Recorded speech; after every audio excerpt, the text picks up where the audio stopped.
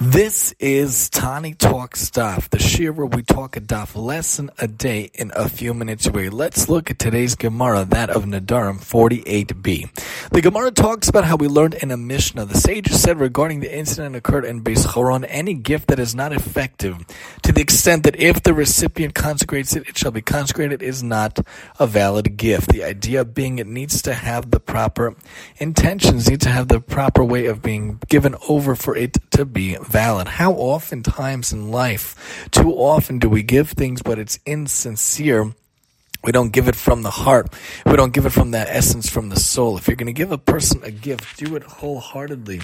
Do it happily. Do it with a smile and do it with your heart, with your full lave. If we're doing something for someone else, especially a spouse or kids, and we do it halfway, we don't have our mind in it. We don't have our soul in it.